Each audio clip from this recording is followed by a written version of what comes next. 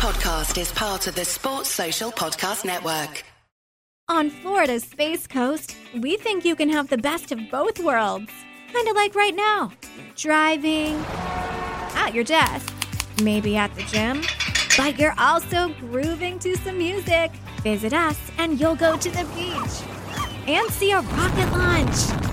Or go kayaking and manatee spotting. It's all waiting for you on the only beach that doubles as a launch pad. Plan your adventure today at visitspacecoast.com. All right. Hi, everybody, and welcome back to Cricket Daily.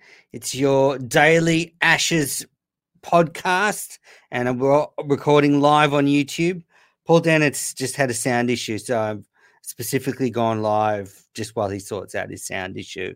It was sounding fine for a second, and then he just dropped off. So after my sound issue yesterday, it's ironic. But well, look, what a day. Let's see. I think he's back. I allowed him in. Hi, Paul. Hello. Great. Well, got you. So we're live. I was just saying, what a day. A stunning start to the Ashes. England bowled out for 147. I mean, what's your first reaction? Well, they're going to come for Joe Root for that decision, aren't they? And yes, it's one of the joys of not being the captain. And when you don't actually have to make the call, you can sit back in your Fleet Street office, and your editor can say, "Yeah, you go hard," because football is usually what dominates the back page. So let's go really hard and spare no. Don't be reasonable, because just because you mightn't have done it, let's give it to him. But to be fair to those of us who are sitting here, I thought it was a crazy decision to bat first, and I had a sizable bet on Australia as soon as England won the toss. So if anyone wants to check my betting records to see that I'm not saying this in hindsight, it's true. Madness from Joe Root, and it's turned out absolutely dreadfully for him. Yeah, it certainly has. Just backpedaling a bit, what do you think about the decision to not play Stuart Broad? So England have gone in to this match, no Broad, no Anderson. I just listened to the press conferences, and Cummins and Ollie Pope were both asked by the English press, especially why, if they were surprised that Broad or Anderson didn't play. So it's quite stunning that both of them have missed out. So they went for Wokes, Wood, Robinson and Leach, with Stokes as the all-rounder. Well, they just had to get Jack Leach into the side, didn't they? I mean, he's just... Look, if they are working on a calf injury for Anderson, then that's fine. But if Anderson was fit and if Broad is fit, then they should have played them both. That I would have played Anderson, Broad, Robinson and Wokes, and no spinner going into this game. And the reason that it was such a strange decision was it was grey, it's overcast, the pitch is so green. The Gabba in recent years has often been quite good to bat on days 4 and 5. And we'll come up with my stat of the day. I'm going to right off the top. It's a number. So can I just introduce this segment? And so for Cricket Daily listeners, we're going to be doing, after every day of the test, Paul's going to have a stat or a numbers-based fact of the day, and I'm going to also do good day, bad day. So I'm going to pick one player that's had a good day and one player that's had a bad day. And, you know, this is just an excuse for me to do bad day. I actually don't really want to do good day, but we'll just put it in there to be nice. Bad day. Bad day. But so let's get into it. What's your stat of the day? Dun, dun, dun. It is 129, and it is a stat that doesn't even come from this game or the Ashes. It's the sole Sheffield Shield game that's been played at the Gabba this season. A month ago, Western Australia won the toss. No mucking around. They inserted Queensland, bowled them out for 129, all 10 wickets taken by the Quicks. Western Australia went on to win the game convincingly. And I just find it amazing that, 19 years after it happened, England is still beholden to that mistake alleged mistake that Nasser Hussain made all those years ago. You've got to get beyond that. You know, Australia had their own problems with that in 2005 when Ricky Ponting sent England in at Edgbaston, and they sort of said, never again. 10 years later at Edgbaston, Michael Clark batted first and we got bowled out. That, it was just the right thing to do to win the toss and bowl. And Ian Chappell has been criticising Joe Root as being an unadventurous captain. And I think that there's some truth to that. I think that the English coaching setup needs to look at it as well. And it was disappointing that Pat Cummins said Australia would have batted first if they'd won the toss, because that would have been a mistake too. And as I said, I'm not saying this in hindsight. I did put money on Australia as soon as England put themselves into bat. Yeah, well, backpedaling a bit, I'm surprised Broad's not playing on this pitch with a bit of grass and thinking that he bowls well to left-handers. I would have started the series with him without Anderson. I would have had one of them there to go up against Warner and Harris at the top order. But I actually don't think there's a lot between picking Wokes. If it was between Wokes and Broad, I don't think there's a big difference. If that's who it was, if that's what it came down to. As for the toss, I think you're right. It was terrible decision by Root. I was very surprised. It looked like a perfect time to stick Australia's top order in and see how they did in sort of English conditions. I'm not sure Cummins would have batted. I think he's kind of foxing. I don't even know if he knows what he would have done. Yeah, it was as they say, it's a great toss to lose. Jerry Waitley made a really good point the other day on the SEN preview, saying it's probably going to be a bowl first pitch, and yet both captains may well bat because they'll feel the pressure. You don't really want to bowl first in your first time as captain and have it go wrong. And it's the strange thing that if you bowl first and it goes wrong, you get criticised much more than if you bat first and it goes wrong. I agree with you. Wokes still could play a great part in this match, and I think Robinson is a great selection as well. But I think who do you think, if it had gone differently, if Joe Root had won the toss and bowled and Marcus Harris and David Warner are walking out to bat, who would they rather have against them, Stuart Broad and Jimmy Anderson or Mark Wood and Jack Leach? I think it's pretty obvious who they'd say. Yeah, definitely. For all of those people putting questions in the chat, thank you. We will get to them afterwards. As is our format for these daily shows, what we like to do is chat first and then get to all the comments. Otherwise, Paul and I are too stupid to multitask, so we have to kind of segment it off. Plus, when I look across, for those watching, my eyes, when I look across, I look very shifty. Suddenly I'm just staring out of the corner of my eyes at the comments. So, yeah, let's... So,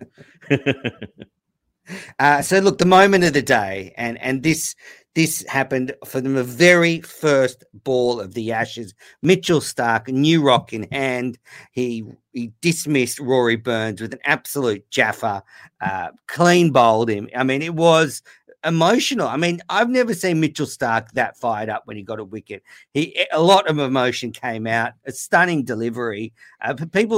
Shane Warne was trying to say it was a half volley and leg stump. It swung a foot and a half. So it was poorly played, but what a moment.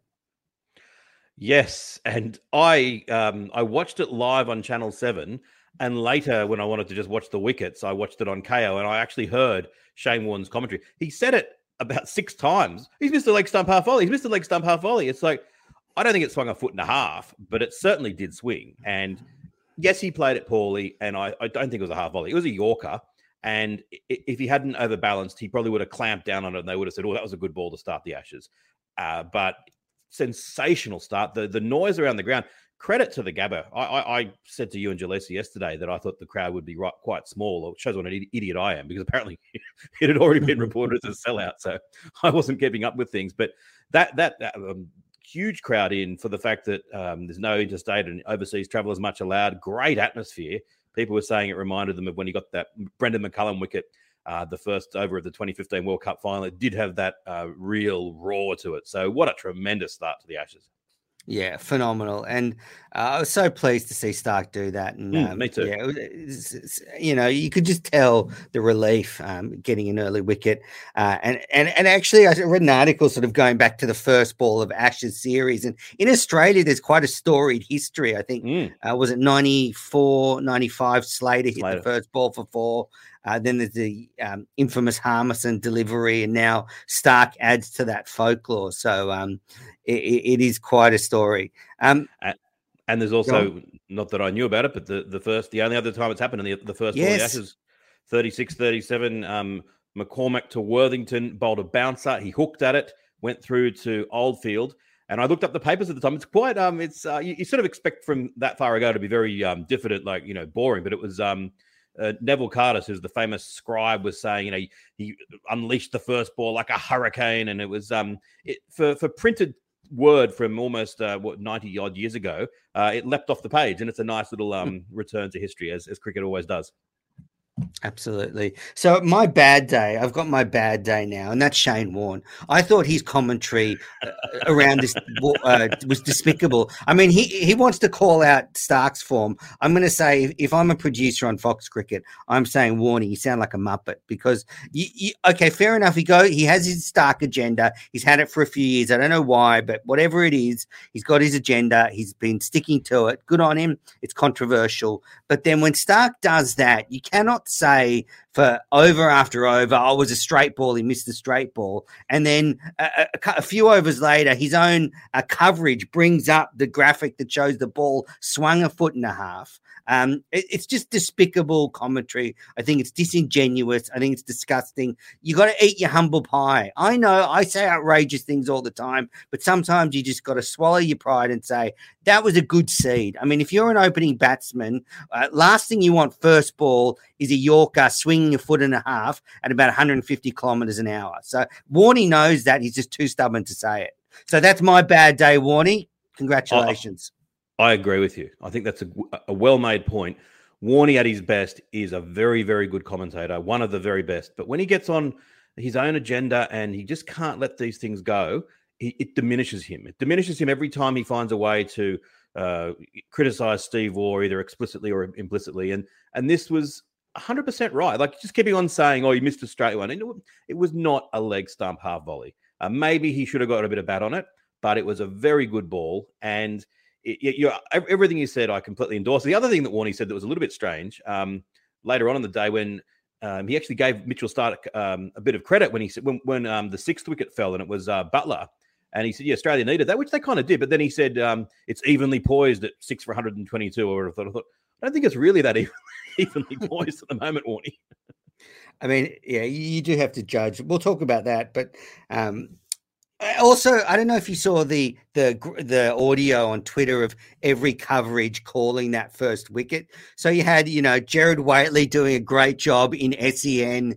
You had, the Fox coverage. You had Tim Lane on Channel 7. You had Jim Maxwell on ABC calling it. And then you get to Triple M and you've got Jimmy Brayshaw, your mate, who decides on a radio coverage to not say anything. He goes, listen to the noise, and then just stops commentating before Stark runs in, and then he just starts screaming when the wicket goes down. And that would be fine on television, but Jimmy Brayshaw, he literally just didn't commentate the ball. I mean, what a muppet. He almost could have been my bad day, but it's kind of comically bad. It's funny. I was quite smug that I'd seen it on 2 different coverages. You've seen it on 5 different coverages. Well done. It was on Twitter. You got to find it. But literally, Brayshaw just doesn't say anything and then just starts screaming. So he needs to brush up on his radio commentary. It's funny how in the old days that the first ball of the series was always in hushed silence, a bit like a tennis tournament. And you think, oh, well, there's no atmosphere. But that gave it an atmosphere that everyone's talking.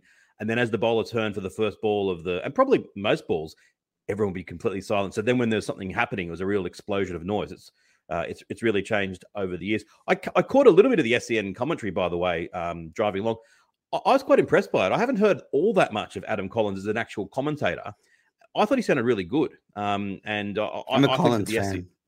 Yeah, I've always been a fan of his podcasting. I just haven't heard him commentate that much. But he's got that, whatever that indefinable thing is that sort of sets the atmosphere up. And I heard the wicket of...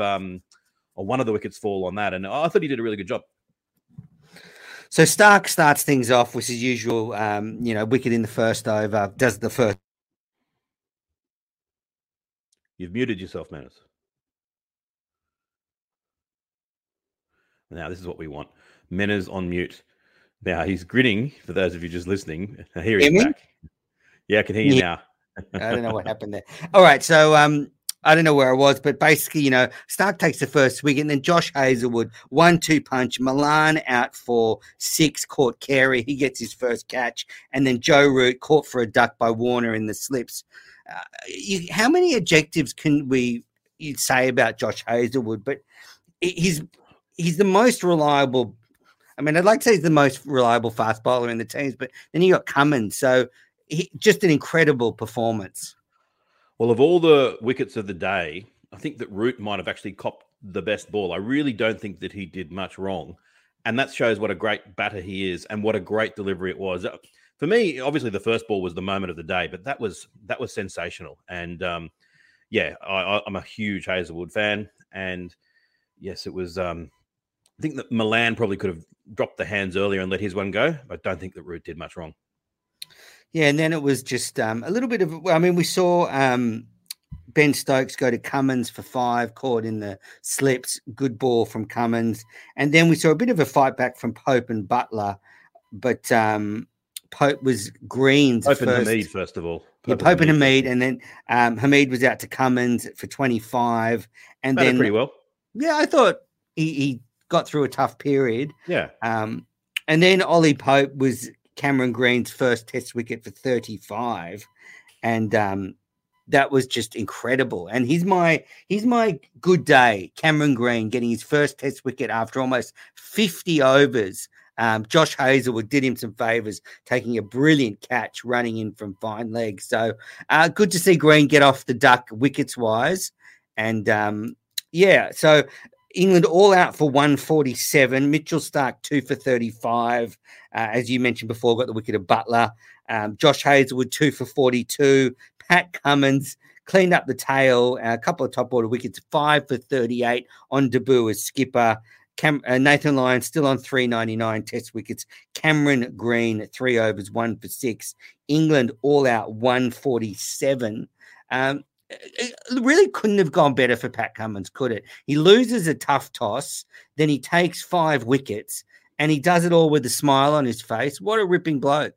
Absolutely. And then just when they thought, we probably don't really want to play this last couple of hours, it would be nice to start it fresh tomorrow. The rain comes down and finishes things off absolutely perfectly. I was really happy for Cameron Green as well. That catch from Hazelwood, not to dwell too much in the past, but I was looking the other day at the famous Headingley Test of 81. Graham Dilley caught one on the boundary at fine leg, and the commentators were saying what a sensational catch it was. These days, it'd be classed as a sitter. I'd love to be able to go back. If I got a time machine, the first thing I'd do would be to take that catch back to 1981 and show them, well, this is what a fast bowler can do in 2021. And then he took another one that was almost as good as well. Green came into Test cricket with a bowling average in the 20s. It's ballooned out into the 30s now. But if he could, he's bowling over 140 kilometers an hour. He's 6'8" or whatever he was. Last summer, he was handled badly. He was brought on just to bowl short bursts of bouncers, which is not his style. No. Gosh, if he could, his potential, he's got the potential to be Australia's Ian Botham and more. It's very exciting what he could do. Yeah, definitely. I also liked Hazelwood's catch off Pat Cummins. And Cummins said at the press conference, Hazelwood said 2 things. He said, I had to catch that catch off Greenie because he hasn't got a wicket yet. So I really motored in. And he said, I had to catch the last one as well because it just would have been, it's the 10th wicket and I just wanted to get off the field. Typical cricketer. And apparently Cameron Green said when he got into Pat Cummins, he apologized for celebrating too much after taking his wicket, which is funny. I had Cam Green on the podcast in the off season, and he's a very polite young man. So I can imagine him effusively apologizing for over celebrating. Yeah, I'm all for player behavior, but I have no problems with players celebrating as long as it's not done in the face of the opposition in a mocking way. Geez, if you're happy, show that you're happy. But I do like the notion that Cummins is going to make this Australian side a nicer side, and that the whole you got to have the mongrel and all this nonsense. You can play with all the aggression in the world, but just not be boorish. And if the Australian side goes in that direction, it'll be to the betterment of everyone. Yeah, definitely. Anything else you want to add to the day's play before we sort of muse on whether 147 is actually a tricky total? Because perhaps Australia, with their frailties at the top order, they go out tomorrow morning at 9:30 a.m. There's a bit of cloud. It's green. Wokes and Robinson and Wood are on fire. Stokes to back them up. It's certainly possible. I think more realistic, though, for poor old England is, I'm not thinking Australia's going to get 500, although you never know.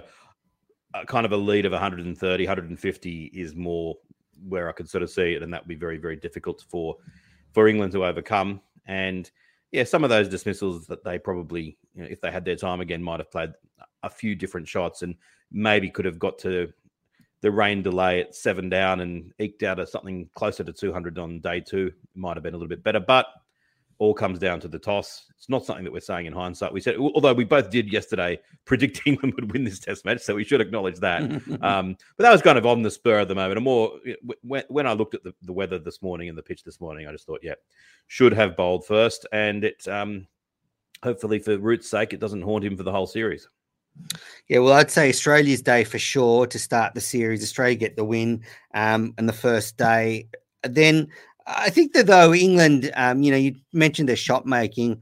Chippers in our preview said that they sort of got better down the order, and they did. The best was Pope, Butler, and Wokes with a bit of support from Hamid. So look, there's something there to work with. All I will say is we bowled India out 30 odd at Adelaide last year in the first test of the summer, and they won the series. So I don't think we should read too much into this first day's performance. It's a good point around Butler. That's what I was saying, that he needs to play more like his one-day game, and it's a massive change because when in the winter just gone, he was playing very slowly against India, and there's just no future in that sort of play. So that's a real positive for England, and Pope looked really good as well. All right, now let's bash through these comments. I'll read one, then you read one. Brewer 74. What a day that was for Australia. I only had radio, so couldn't see who moved the ball around the most today. Did Lyon look like getting a wicket? What do you think, Paul? It's one of those wickets where I don't think it was hooping around massively. I just think, a bit like when Australia bowled India out for 30 odd in last summer at the Adelaide Oval, that it just did enough. And so I suppose who did the most was probably Stark. Got a few to swing a little bit, but just generally it was that classic sort of Hazelwood style of bowling of moving the ball half a ball's width, and that does the trick. Lyon didn't really look like getting a wicket. Didn't necessarily bowl badly, but they were never really the conditions that were going to suit him, I don't think. We'll see. We can judge him more from what he does in the second innings. Yeah, most certainly. He'll be desperate, though, to get off this 399 wickets. It's been hanging over his head for a while now. Jose Down Under said it was a good toss to lose for Cummins. Absolutely. It was the definition of a good toss to lose. Stephen Matlock, one of our favourites. Root must have chatted to NASA before the toss. It's a good call. And Stephen Matlock again says, I hear Warner was doing cartwheels when he heard Broad got benched. I'm sure he was. And so was Marcus Harris, and so was Travis Head, and probably Carey as well. Jose Down Unders. Menners and Paul, do you think Lyon is past his prime and Australia should start looking for alternatives, not just based on today? He didn't bowl well against India last summer.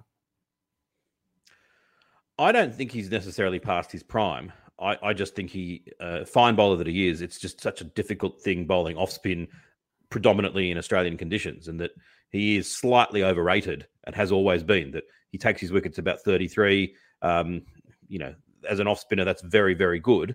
I just sometimes think that maybe we should go in without a spinner, as I would have probably done in this match, although he did average 29 in the last 2 series wins over England.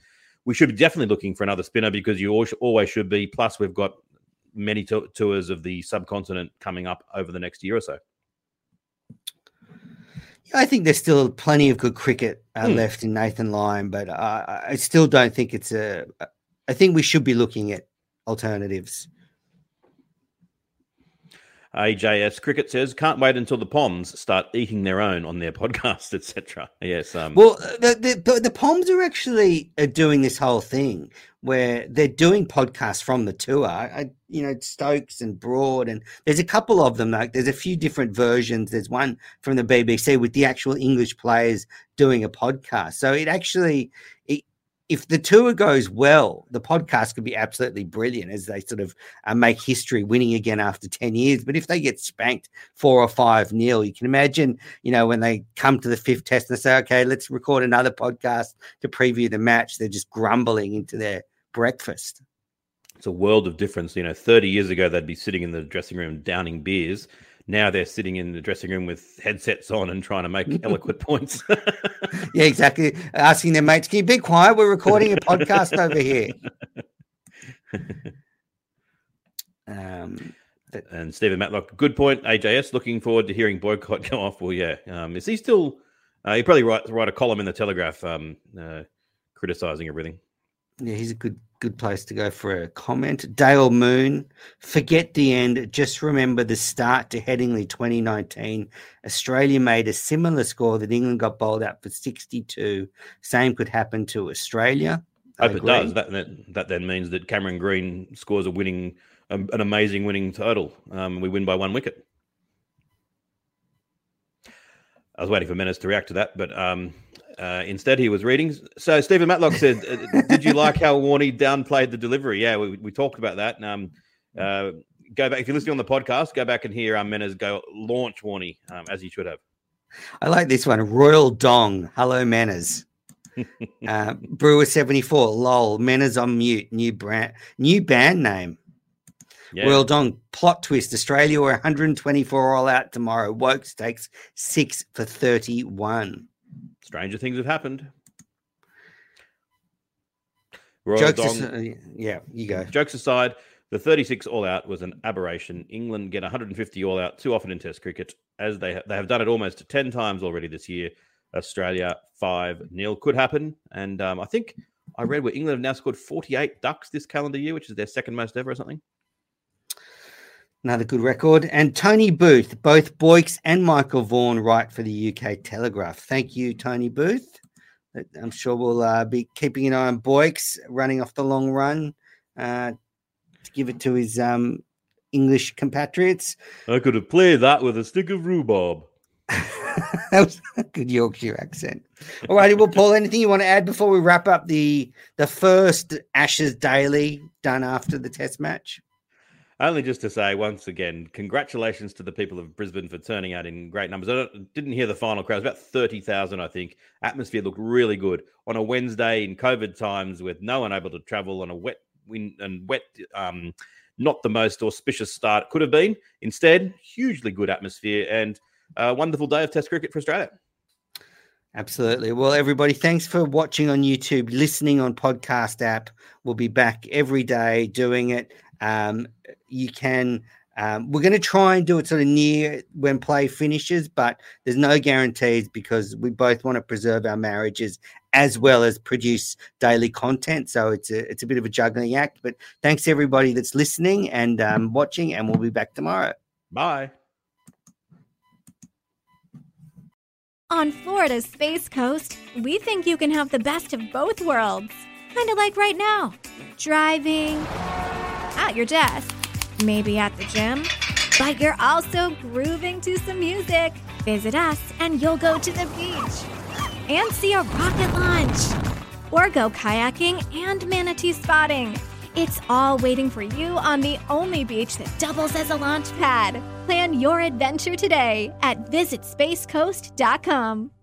Sports Social Podcast Network.